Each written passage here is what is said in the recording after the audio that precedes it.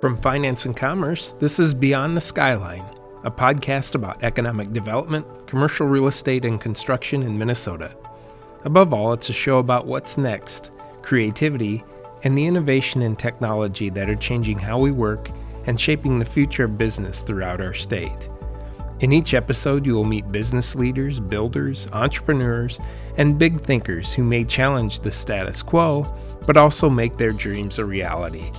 I'm Joel Shetler, your host and editor of Finance and Commerce, Minnesota's oldest business newspaper and online publication. Thanks so much for joining me. Dagmara Larsson brings a global perspective to the local design community, where she has made a name for herself as a mentor and a designer of award-winning libraries and other projects. Larsson earned her architecture degree in her native country of Poland. From there, she gained international experience before coming to the U.S. and landing a job with MSR Design in Minneapolis. She was promoted to principal last year. More recently, Larsson was one of 3 local architects to receive an American Institute of Architects Minnesota Young Architects Award. The prestigious honor recognizes individuals who have shown, quote, exceptional leadership and made significant contributions to the profession within the first 10 years of being licensed to practice, end quote. In addition to her regular practice, Larsson teaches at the University of Minnesota and mentors architecture students at the U of M and Dunwoody College of Technology. She juggles those activities with volunteer work on committees for schools and literary organizations. Larsson has served for more than 5 years as the chair of the board of Articulture, a local nonprofit that, quote, drives positive change through the visual arts, aspirations similar to those she envisions for architecture, end quote, according to her Young Architects nomination form. Larsson earned the award based in part on, quote, her excellence in design and strong voice in library and higher education design, which has significant impact on communities, end quote, according to AIA Minnesota. In the following interview, Larsson talks with reporter Brian Johnson about some of her notable projects and what drew her to the profession. Good morning. How are you today? Good morning. I'm good. So thank you for agreeing to do this interview. Oh, no problem. This is great. Thank you so much for being interested. It's always good to have a little exposure. Thank you. Okay, sure. Well, Larsson with an E, right? It's true. Yes. I'm Johnson with an O, so I'm Swedish. Are you Danish or? Actually, I'm Danish through association, but I'm actually originally Polish. So that's okay. Where the accent's from. Okay, nice. Well, pleased to meet you. I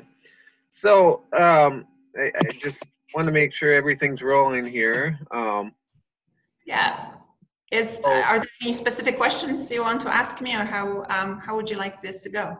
Yeah, well, I'll just ask you a few questions about the award and some of the work you've been doing and things of that nature, and I guess we'll just go from there. Pretty straightforward. So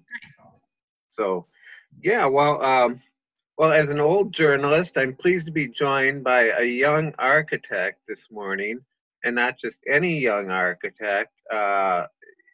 Dagmara, you're one of 3 architects to receive an American Institute of Minnesota Young Architects Award this year, I understand? Yes, that's correct. I'm pleased about that. Yeah, absolutely. And this award honors individuals who have shown exceptional leadership and made significant contributions to the profession within the first 10 years of being licensed to practice architecture.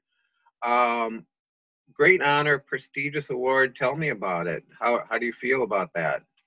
Well, it's a great recognition by the local AIA community, American Institute of Architects community, that highlights the work I've done over the years. And I think the name of the award is always misleading. It's a little scary when you think that you're still young architect, but it is measured from the time of your full registration.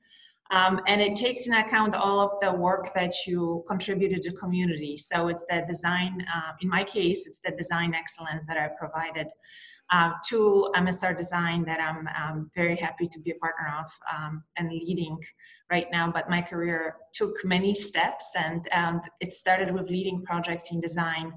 And that's main pillar, but also that this award recognizes individuals that are not only doing excellent work, but also leading the profession in the thought leadership and in the new challenges as we face them. And in addition, contribute to the community. So part of this award is a recognition of my work that I've provided for local nonprofits and also just bigger mission-driven projects that I was lucky to be part of. Great. Well, let's talk about some of your projects. It looks like from your resume here, you've done some great work on libraries, and you take sort of a very committed to taking a holistic approach, integrated design approach to your projects. Talk a little bit about that, and maybe if you could offer an example or two of how that works. Yeah, thank you. That's an excellent question. Yes, I have been very lucky to be engaged with a lot of very thoughtful projects. A lot of them are libraries, both academic and public libraries, also higher educational institutions. And I do work for private clients where it's a design-driven proposition, working with them on their specific needs. I would say that all those projects has kind of a common thread. They are projects of curiosity, and they are projects of thoughtfulness. And with the libraries especially, that's a greater good that we can share with people, everybody, and especially with the public library system in America being the, as librarians like to say, less democratic institution that welcomes everybody of all ages, all income levels, all circumstances, and hosts home or third place for all of the thoughts and all the ideas. That's really an agora of a society. And whenever I'm involved in any library project, it has a deep meaning to me, and it leaves a big impact on me. And based on the projects I've done to date, it also changes and transforms the communities where those projects take place. Great. And one of those projects is the Central Library in Madison, Wisconsin, I understand. What were some of the challenges there? And can you touch on that a little bit? Yeah, that's one of the projects that is very dear to my heart. It's one of those projects where my responsibility expanded tremendously, not only from leading the design, but also leading the process. I had fantastic partners in that, so it's not all on me by any means. But what was really special about Madison, it's a city, as you perhaps know and your audience knows, of a very outspoken population, and managing that process and understanding what the community wants and providing for that and exceeded everybody's expectation is really something I'm very proud of. And going back to this library now, I make those trips for other reasons, but every time I'm in Madison, I stop by to see how the project is aging and how much it's loved by the community. Great. And when was that completed? It has been completed a handful of years ago. So this you're reaching to one of the big projects, but there have been many since. Yeah, for sure, for sure. Well, what are some of the other highlights? Are there any other projects you'd like to highlight that sort of stand out to you? Yeah, I think that since the library work has been very rewarding, and I would say every one of those projects is a gem in its own right. I think one that got a lot of national recognition was Tulsa Central Library, that got a lot of national honor awards for design excellence, and an impact it had on the library and community at large. Also in the higher educational sphere, project that tremendously changed me in a sense as a designer professional is the Visual Cultural Arts and Media building for Haverford College, which is a small private institution outside of Philadelphia. And the work there really was transformative to that school, and the instant impact that is visible on the institution is really tremendous. And also, I take a lot of joy in working with individual clients. I'm very lucky that the people I work with are especially sensitive and really thoughtful, and that's the joy of what I'm doing. Yeah, libraries are really special. I remember as a kid going in early to mid 70s, just the thrill of going to the library, browsing the shelves and picking out a new book to read. Obviously, a lot has changed since then and how we use libraries and things of that nature. And especially now with COVID-19. Do you see that as having a long-term impact on libraries and other public buildings? I think that we cannot really assess yet what the impact is going to be because I think we're just approaching it. We're not quite done as much as we would like to be with the issue of pandemic. Um, I think a lot of things will shift, and perhaps for better as well. I like to always look for the silver lining. One thing for sure is the sense of missing something. I think we all live through it. As much as we may enjoy working from home, there's a sense of lost opportunity to be among people. And like this interview, Zoom is lovely and wonderful, but there's nothing really that can replace being nearby another person and looking directly into somebody's eyes. Yeah, for sure. And so just to back up a little bit, how did you get into architecture? How did you decide on this as a career choice? Is it something that you've always been interested in, or? I always smile about this because I'm not sure if that was a very conscious choice. I think it was, I don't want to use lofty words like destiny, but it felt like there were no other choices. It's a thought that developed naturally in very young age for me. I was able to construct a summer house with my dad over a course of few summers. And when I say construct, I mean with very limited means. So it was very organic work at the time. And having my dad being a history professor and watching him making choices that at that age already I knew probably are not the best choices. That was maybe what drove me initially to the profession. But it's such a complex work that we do. It has so many facets. It is a lot of technical work and a lot of one-on-one with yourself and thoughts. But also you need to be able to relate to people because really we work on buildings for people. And there's no bigger joy that I feel than when I hear clients say, oh, I designed that. Like, oh, they take ownership. It's good. It's exactly how it's supposed to be.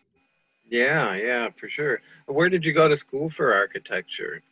I'm native to Poland, and I graduated from University in Gdańsk, Poland, with my master's degree.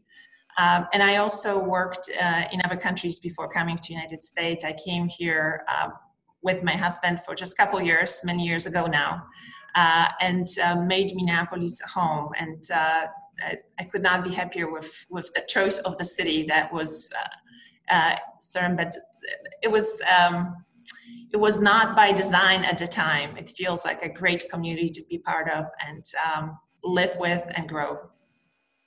Well, it's wonderful that you have that international experience and you can bring it here to everyone's benefit in Minneapolis. What are some of the current projects that you're working on? Can you touch on that just a little bit? Yes, that would be lovely. Right now I have, I'm in a very lucky position of having multiple projects underway and they really vary. It's an array of wonder. One of the projects that we're wrapping up is in the construction. It's going to open up because of COVID. It's going to be a soft opening. So with measures of physical distancing and hopefully social closeness, it's a central library or main library in Missoula, Montana, which is a community very similar to Madison, Wisconsin in many ways. It's the liberal heart of Montana, and it's a university center. And that's a 120,000 square feet building, including parking. So it's a very large building for a not very large community. And it has been a delightful process with a lot of challenges, COVID being kind of a crown challenge here. Also, I'm working on Four Seasons residential project, which is right downtown in heart of Minneapolis. It's a tower that is United Properties developed, and it's being built by McGuff, just a couple blocks away from us right now. And it has been a very different experience as well. It's a high-end design It's a really lovely working relationship with new partners that we never had a chance to work before. And also we have a couple other smaller projects, them being library projects in Idaho. For a change, Idaho is growing and COVID is not stopping it. So that's a good news for Idaho. Hopefully they all stay safe there. The projects there are rapid and they're very community oriented, and it's a new way to work that remotely. Usually we work often remote, but we have the public meetings and engagement, and right now we're creating alternative ways of doing it. Wonderful. Well, it's certainly interesting times we're living in, and good luck with those projects and everything else you're working on. Are any other thoughts before we wrap up here? Well, thank you so much for this time and the interview. This is a milestone in my career in a way. The projects that I've completed to date gave me a lot of pause when I had to reflect on it, and reflection came with this award. It was very wonderful to be selected, and it's really an honor, and I'm very proud to be a leading member of American Institute of Architects community in Minnesota. Well, thanks. Well, congrats on the award, Dagmar, and thanks for joining me here. And I understand they'll be having some kind of a recognition program in December. Is that right? Oh, right now that's on the books. I think we have to live and see. Yeah, sounds good. All right. Well, thanks again for joining me. Very, very nice talking to you, and take care, and good luck on your projects. Brian, thank you so much. I appreciate your time. Thank you for listening, and please subscribe to Beyond the Skyline. We can be found wherever you listen to your podcasts. To learn more about finance and commerce, or to subscribe, go to our website, www.finance-commerce.com. I'm Joel Shetler, editor of Finance and Commerce. Thank you again for listening to Beyond the Skyline.